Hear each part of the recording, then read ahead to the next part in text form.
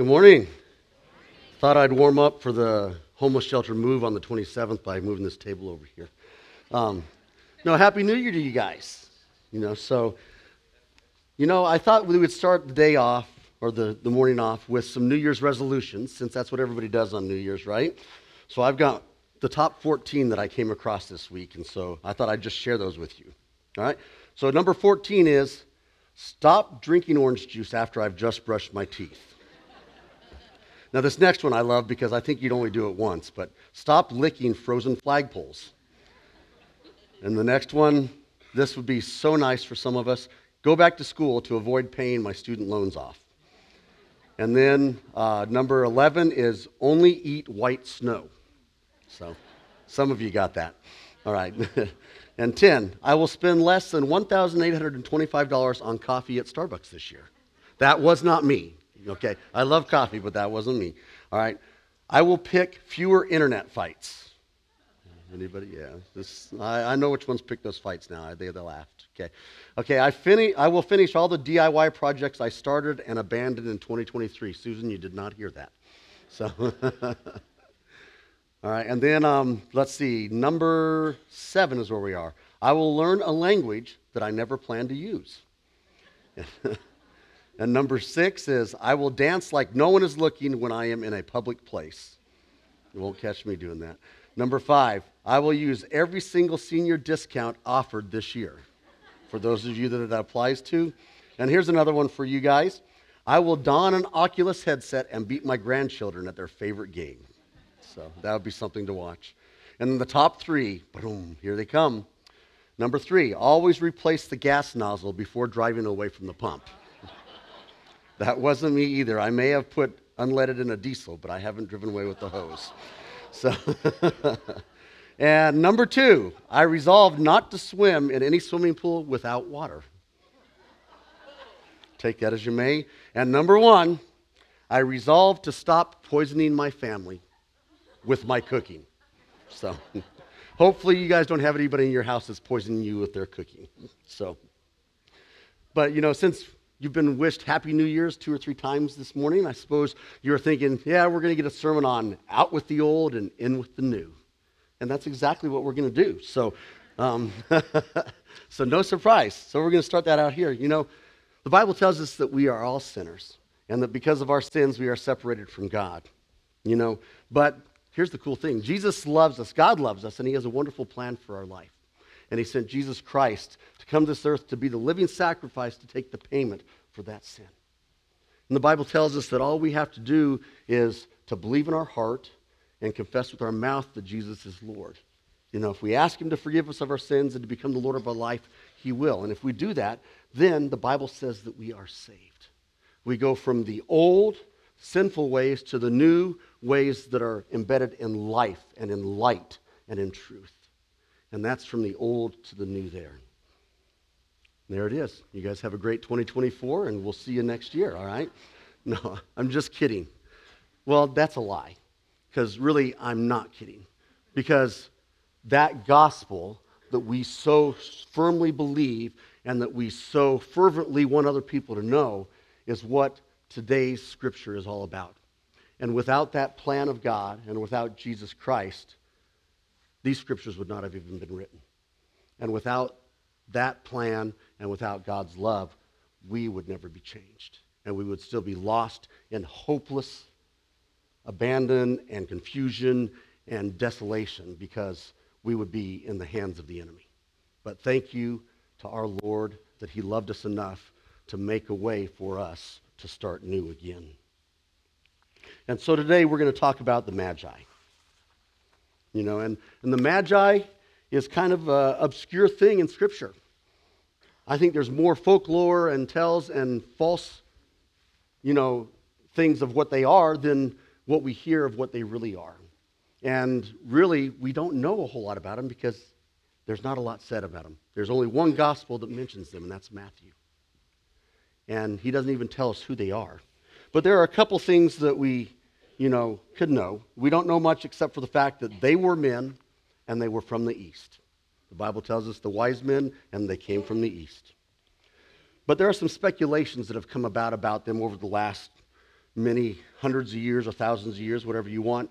And they think that they possibly could have traveled between 800, 900, or even more miles to get to Bethlehem House. That's where my wife used to work. Bethlehem. And that's a long ways. When you think about it, when you're traveling on camels or donkeys and horses, 800 to 900 miles is a long way. For me, it's a long way in a car. All right? Most likely, they knew the writings of Daniel because he was a well-known in Babylonian history. He was a wise man, and they also probably knew the prophecy of Balaam, who was from Pethor in the Euphrates River, which was in Persia. So they would have been familiar with him. And the number of wise men is not mentioned in Matthew, but an Armenian infancy gospel says, that was written around 500 AD, says that their names were Melkon, the king of Persia, Gaspar, the king of India, and Baltasar, the king of Arabia. So in a document that wasn't even from the Bible, we had somebody that listed the names of who they were. Don't know if that's true or not, but that was just something that some people have taken over the years as being fact. But we also have a Syriac manuscript that suggests the Chinese, that the wise men were from China, and they were practitioners of the Chinese mystic arts, which I find kind of hard to believe, because why would someone who's steeped in mystic arts and in another religion be looking for truth in a religion outside of theirs? And few scholars actually think this is likely, but that was just one that came up when I was looking for things on the wise men. Another thing is some have them coming from the Nabateans, which is in modern Syria or Jordan. And so there's so many ideas. Probably the most likely, which most of the scholars believe, and which I think is probably the closest, is they were a class of Persian priests who were highly revered by the kings of Persia. You know, the Jewish philosopher Philo wrote this. He said, "Among the Persians, there is a body of Magi who, investigating the world of nature for the purpose of becoming acquainted with the truth, do at their leisure become initiated themselves and initiate others in the divine virtues by very clear explanations." And I think that's probably the best one. I think these guys were seeking out truth. And I think that through their study and through the years of them trying to find this, that God decided to reveal to them the truth. And as a result, we start this journey.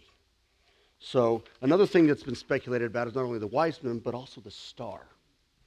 You know, and there are some way out things out there, but I'm just going to tell you a couple of them. The first one is they speculate that maybe it could have been Halley's Comet. You know, but that seems highly unlikely because when we look for Halley's Comet, if you've ever seen it, which not many people get the chance, it's only in the sky for a brief time, for so many nights, and then it's gone for however long. All right? So it really could not be what they needed. The star was said to disappear, reappear, and move as the Magi did. And so the second one they thought it could be, somebody threw out, is a supernova, a star collapsing and inside of itself. But again, that would be something that we would only see at certain times and for a short period. It wouldn't be something that would last or be able to move or provide guidance like they needed it. And then the third thing that's kind of out there is it's a conjunction of planets. But this really isn't plausible because who here has seen Mars? I mean, anybody ever seen Mars at night? When it shows up, it's just a really bright, it looks like a star, but it's brighter than most of them. And it's only in a certain part of the sky for so many hours, for so many nights, and then it's gone. And so if they were planets that were in alignment or conjunction like that, I don't see how it could have lasted the whole time. I mean, God can do anything, but also he has science, he has an order of things, and that probably would not fall into his order. But other people have said that maybe it is a supernatural light. And I think that's probably true. You know, if we look at it, in the verse it says that we followed his light, or we saw his light in Matthew 2. And if they were following his light, and Jesus says, "I am the light of the world," could it possibly have been the light of Christ that they were following? Or another aspect is maybe it was the Shekinah glory of God the Father. But either way, we know that God put that there supernaturally so that they would be able to follow it to where Christ was born, so that his plan would be able to be honored and to be glorified. And so some of these things we may not know until we can see God face to face and we can ask him, who were the wise men? What was that light? Why did you do it that way? There's so many things in Scripture that are like that where we so want to know, but maybe we will not know. So the reality is this. We do not know what the star truly was, and we do not know who the Magi were or where they hailed from. But there are some things that we do know. The things that we do know are Jesus did not look like or live like a king, but the Magi still knew that he was the king. They did not visit Jesus at the stable, but they visited him in a house. Sounds like a Dr. Seuss thing, didn't it? So, in a house, on a boat, with a goat, but that's all right. So, they visited Jesus in a house. We know that they followed a star. We don't know what star, but they said his star, so we just assume that it's his star. They worshiped Jesus and they gave him gifts. And then they also visited Jesus sometime in his first 1 or 2 years of life. And we know that because around that time, Herod sent his soldiers out to kill all the male children that were 2 years old or younger in Bethlehem. And those are the things we do know. And from the things we do know, we can deduce a few things. And the things we can deduce are they were smart. They were called wise men. They were magi, which by just the definition of the word alone are super smart individuals that are always seeking for more truth and more knowledge. They could have stemmed from the wise men of Babylon, whom Daniel was in charge of at one time. We know that they were rich because the gifts they brought were very expensive, and they had to travel great distances. And to travel that far, you had to have the money. We know that they were seekers of truth through the study of history and of culture. And we know that they had power and influence because they were able to get an audience with Herod. And not just anybody could do that. There were most likely more than 3 wise men traveling. One, it would have been dangerous to travel all that way across all those lands with just 3 guys on a camel. But them being rich and having, position and authority, they probably each had a whole entourage that came. And who knows? Maybe there were 6 wise men. Maybe there were 5. We don't know how many. We just know that they were wise men that came. We assume there are 3 because there were 3 gifts given. But those are the things we can assume. But other than that, other than assume, we can see what the Magi have to show us. And that's what we're going to talk about today is what the Magi have to show us. So we're going to read out of the 2nd chapter of Matthew, verses 1 through 12. I brought my bigger Bible with the bigger lettering today so I could see it. And if I still can't see it, I printed it off in really big letters. So here we go. So Matthew chapter 2. Now after Jesus was born in Bethlehem of Judea, in the days of Herod the king, behold, wise men from the east came to Jerusalem, saying, where is he who has been born King of the Jews? For we saw his star. And when it rose and have come to worship him, when Herod the king When Herod the king heard this, he was troubled, and all Jerusalem with him. And assembling all the chief priests and scribes of the people, he inquired of them where the Christ was to be born. They told him, in Bethlehem of Judea, for so it is written by the prophet, and you, O Bethlehem, in the land of Judah, are by no means least among the rulers of Judah. For from you shall come a ruler who will shepherd my people Israel. Then Herod summoned the wise men secretly and ascertained from them as to what time the star had appeared. And he sent them to Bethlehem, saying, go and search diligently for the child. And when you have found him, bring me word that I too may come and worship him. After listening to the king, they went on their way. And behold, the star that they had seen when it rose went before them until it came to rest over the place where the child was. When they saw the star, they rejoiced exceedingly with great joy.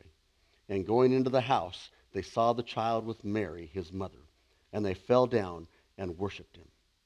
Then opening their treasures, they offered him gifts, gold and frankincense and myrrh. And being warned in a dream not to return to Herod, they departed to their own country by another way. Let's pray. Heavenly Father, Lord God, we come to you right now. And Lord, I just ask that you would drop a veil in front of me. And Lord, that what is heard today would be you and would be your word and not me. Lord, I pray that you would open all of our hearts so that we would be able to hear your word and what you have for us. Lord, we're just asking for a divine message from you. We're asking just for you to touch us today with your scripture. It's in your Son's most holy name we pray. Amen. So what can we learn, or what can the Magi show us? The first thing that the Magi can show us is that we should be open to God's leading. And when I talk about open to God's leading, we want to take a look at the Magi. We have people here that do not know anything about Jesus, that do not worship God or our God, and yet they see a star, and they know from their readings and their studies that this star is leading them to where the King of the Jews is going to be born, or where he is supposed to be. They are willing and open to follow leading of God, even though they don't really know him. And they are directed not only to find Jesus, but after they find him, they are open to God's leading again when he, in a dream, says, do not go back Herod's way. Go a different way. And they could have said, oh, that's just a dream. We're going to go to Herod and tell him where Jesus is. But they didn't. They decided to go home a different direction. They decided to be open to the leading of God. They went another way. Just a little story about going another way. When I was in 6th grade, we moved to a new neighborhood. And there were 3 boys in that neighborhood that for some reason decided they didn't like me. And so they tormented me for the whole 6th grade year. They would make fun of me. They'd poke at me after a little while of doing that, and they got tired of that, so they would start pushing me and hitting me, and I'd try to avoid it or whatever. And they would get off the bus stop on their stop, and they would run across the neighborhood and get to my stop 4 or 5 stops later so they could be there to torment me when I got there. And it was not fun. And I don't remember if it was a parent or a teacher or a friend that one time said, if they're giving you a hard time, why don't you get off at a different bus stop and walk home? And I thought, I'm not getting off at a different bus stop and walk home. But the more I thought about it, I thought, maybe I'll do that. So one day I got off at a different bus stop. I stayed on the bus, saw them there, got off at the next bus stop, and walked home. And it was kind of nice because I didn't get picked on. But I didn't like the half-hour walk from home. So I did that a couple times. But then I decided that I was going to get off at the bus stop where they were, and it didn't stop. Not until 7th grade. That's another story, though. But I heeded the words of somebody. And that's what these Magi are doing, is God spoke to them, and they decided to follow. And so, kind of a far-off analogy to that, but that right there, I was willing to and open to the leading of somebody else. And that's what we need to be to God, is we need to be open to where he calls us and where he directs us. Romans 8 says this. It says, for all who are led by the Spirit of God are sons of God. When I think of this, when I think of this verse right here, I think of a little kid that is pushing a lawnmower behind his dad who's mowing. That kid wants to be like his dad, and he sees his dad mowing, and so he's following his dad's leading in that.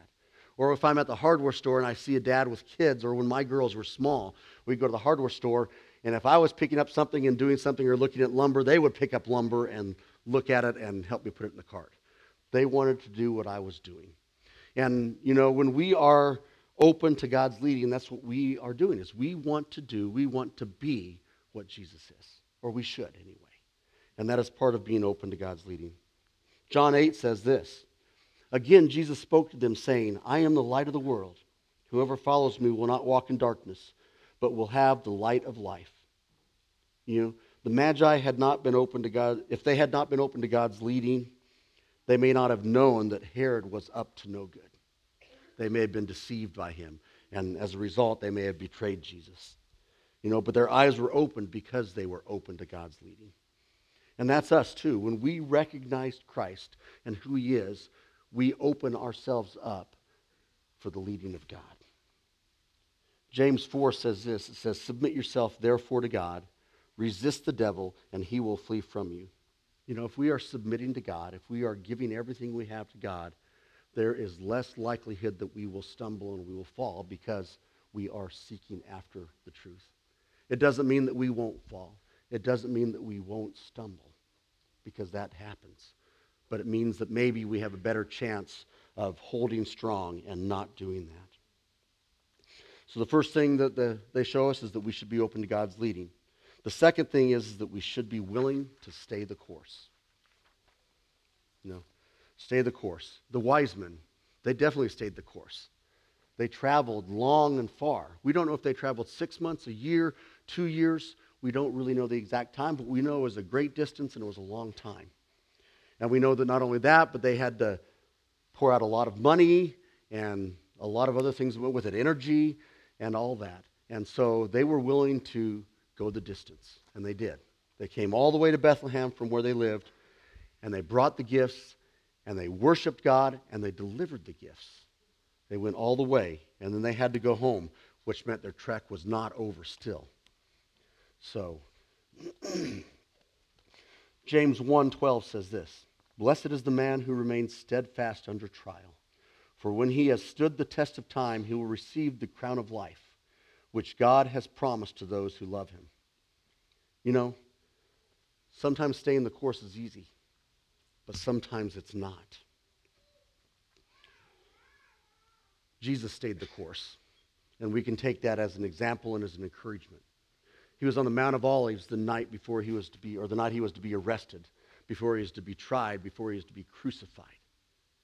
And as he was on that mount, he was struggling with the decision. He was struggling with what was coming up. The Bible tells us that he was so stressed about it that the drops of sweat became like drops of blood. Can you imagine being so stressed that your sweat turns to blood because your capillaries on the surface begin to burst? Not only is that a terrible thought, but I have heard that it's terribly painful. So that not only was he agonizing spiritually and mentally, but then he began agonizing physically from that. But he stayed the course. He said, "God, I don't really want to do this. Can you take it away from me, please? Just stop it all, change your plan, let's go on to something else." But that's not his last comment. He said, "But only if it is what you want, not what I want. If this is what you want, then I am willing to do it." Jesus stayed the course. He set the example for us. And that's what we need to do, is we need to stay the course with our focus on Christ. 1 Peter says, "Be sober-minded, be watchful. Your adversary, the devil, prowls around like a roaring lion, seeking someone to devour. Resist him firm in your faith, knowing that the same kind of suffering is being experienced by your brotherhood throughout the world." Part of staying on course is standing guard. And the way we stand guard is to keep our eyes open to Christ so that he can reveal the traps and the snares and the speed bumps that are put in front of us by the enemy. Satan would love nothing more for us to fall and to doubt and to question. But if we keep our eyes on Christ and we are willing to follow him and we stay the course, then we can avoid some of those traps. 1 Chronicles says this. It says, "Seek the Lord and his strength. Seek his presence continually." In order to stay on course, we must be seeking Christ all the time. R.C. Sproul said this. He said, "We are able to persevere only because God works within us, within our free wills, and because God is at work in us, we are certain to persevere." So holding the course isn't something we can do on our own power. Staying the course is not something that we can do just by our decision. Staying the course is something we do by giving our life to Christ, by giving him control of who we are and what we do, letting him be the reason for the decisions we make, for the actions we take. It is so much more than just a mental decision. It is a heart, a spiritual decision. The third thing that we can learn from the Magi is that we should be determined to praise and worship Jesus. The Magi, when they found Jesus, it says that they were filled with joy. And that they went in and then they bowed before him. And they worshiped him. And they gave him gifts. And the royal gifts that they gave him were very indicative of who Christ was. They illuminated the different aspects of Christ's identity. The gold revealed his kingship, that he was the King of the Jews. And the frankincense revealed the deity of Christ, that he was the King of kings, the Lord of lords, the Alpha, the Omega, the beginning, the end, the one who would die for our sins. He was the sacrificial lamb. And the sacrificial lamb was really identified by the myrrh for the suffering and the death that Christ would have. And myrrh is what they used to embalm bodies in those days, one of the spices they used for that. And so the three identities of Christ were there. He is the King, He is the Lord, and He is the Lamb. Romans 6 says this, "We were buried therefore with Him by baptism into death, in order that just as Christ was raised from the dead by the glory of the Father, we too might walk in the newness of life."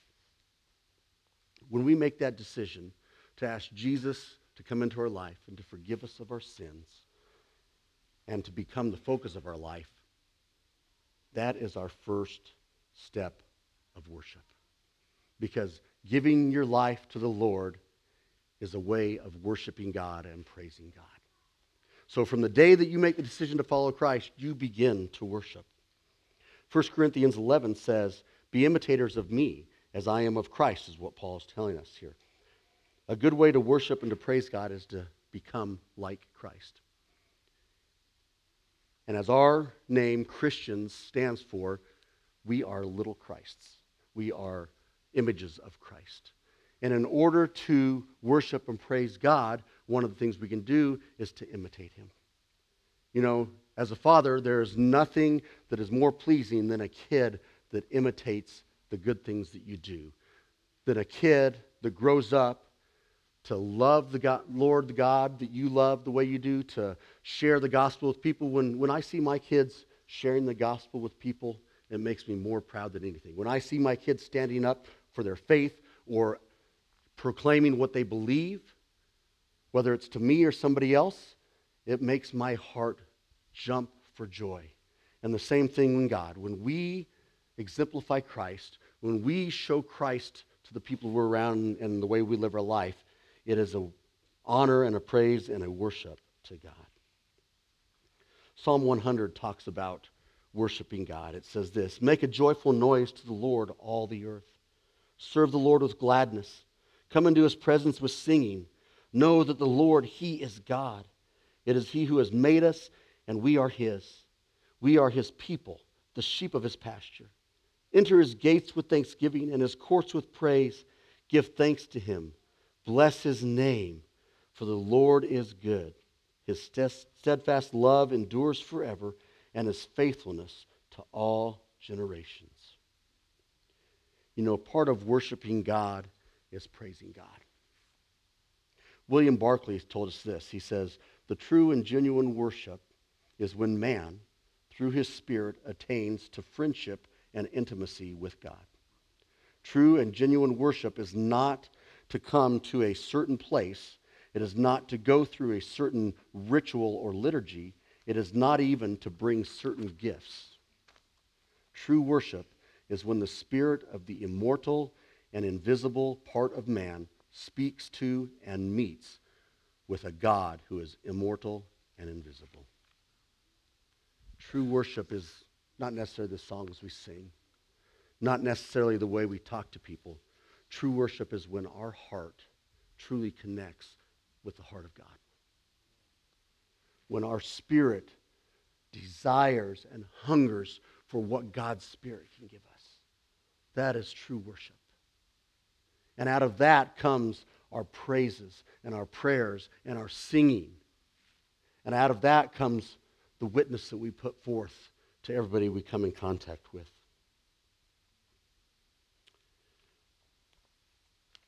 We don't have the names of the Magi in the Bible. And I think maybe that was on purpose for Matthew. I think he wanted to make sure that the focus wasn't on who the Magi were, but the focus was on Jesus Christ, which is where our focus should be. Our focus should be on Jesus Christ. And with that, the rest of life, we will have a better view of. When people look at our lives, do they see a life that is focused on us, or do they see a life that is focused on Jesus Christ? You know, we are not the Magi, but we can take their example. We can be open to God's leading. We can be willing to stay the course, and we can be determined to praise and worship Jesus with all that we have. I think Psalm 63 entails all three of these, and this is what it says.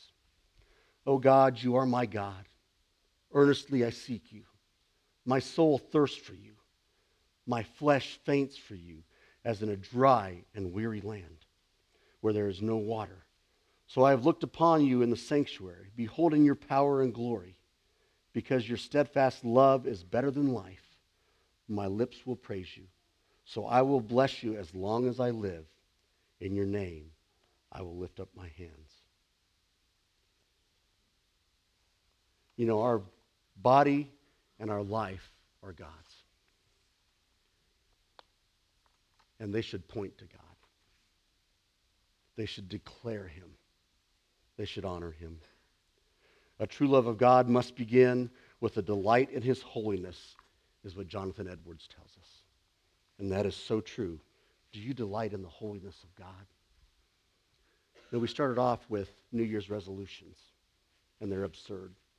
And sometimes we make New Year's resolutions, and most of those are dropped by the wayside as the year goes on.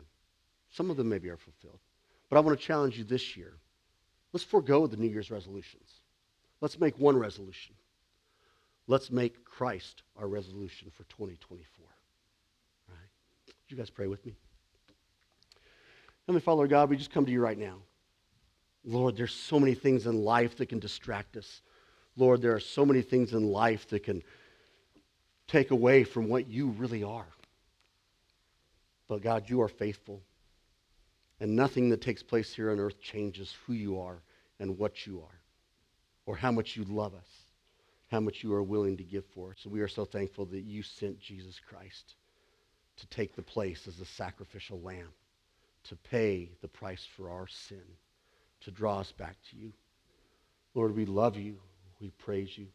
Pray, Lord, that this year that we would be able to make you our resolution, that it would be you that people see when they look at us. Lord, that it would be you that we proclaim. It would be you that we honor in all that we do. Lord, we love you and praise you. It's in Christ's name. Amen.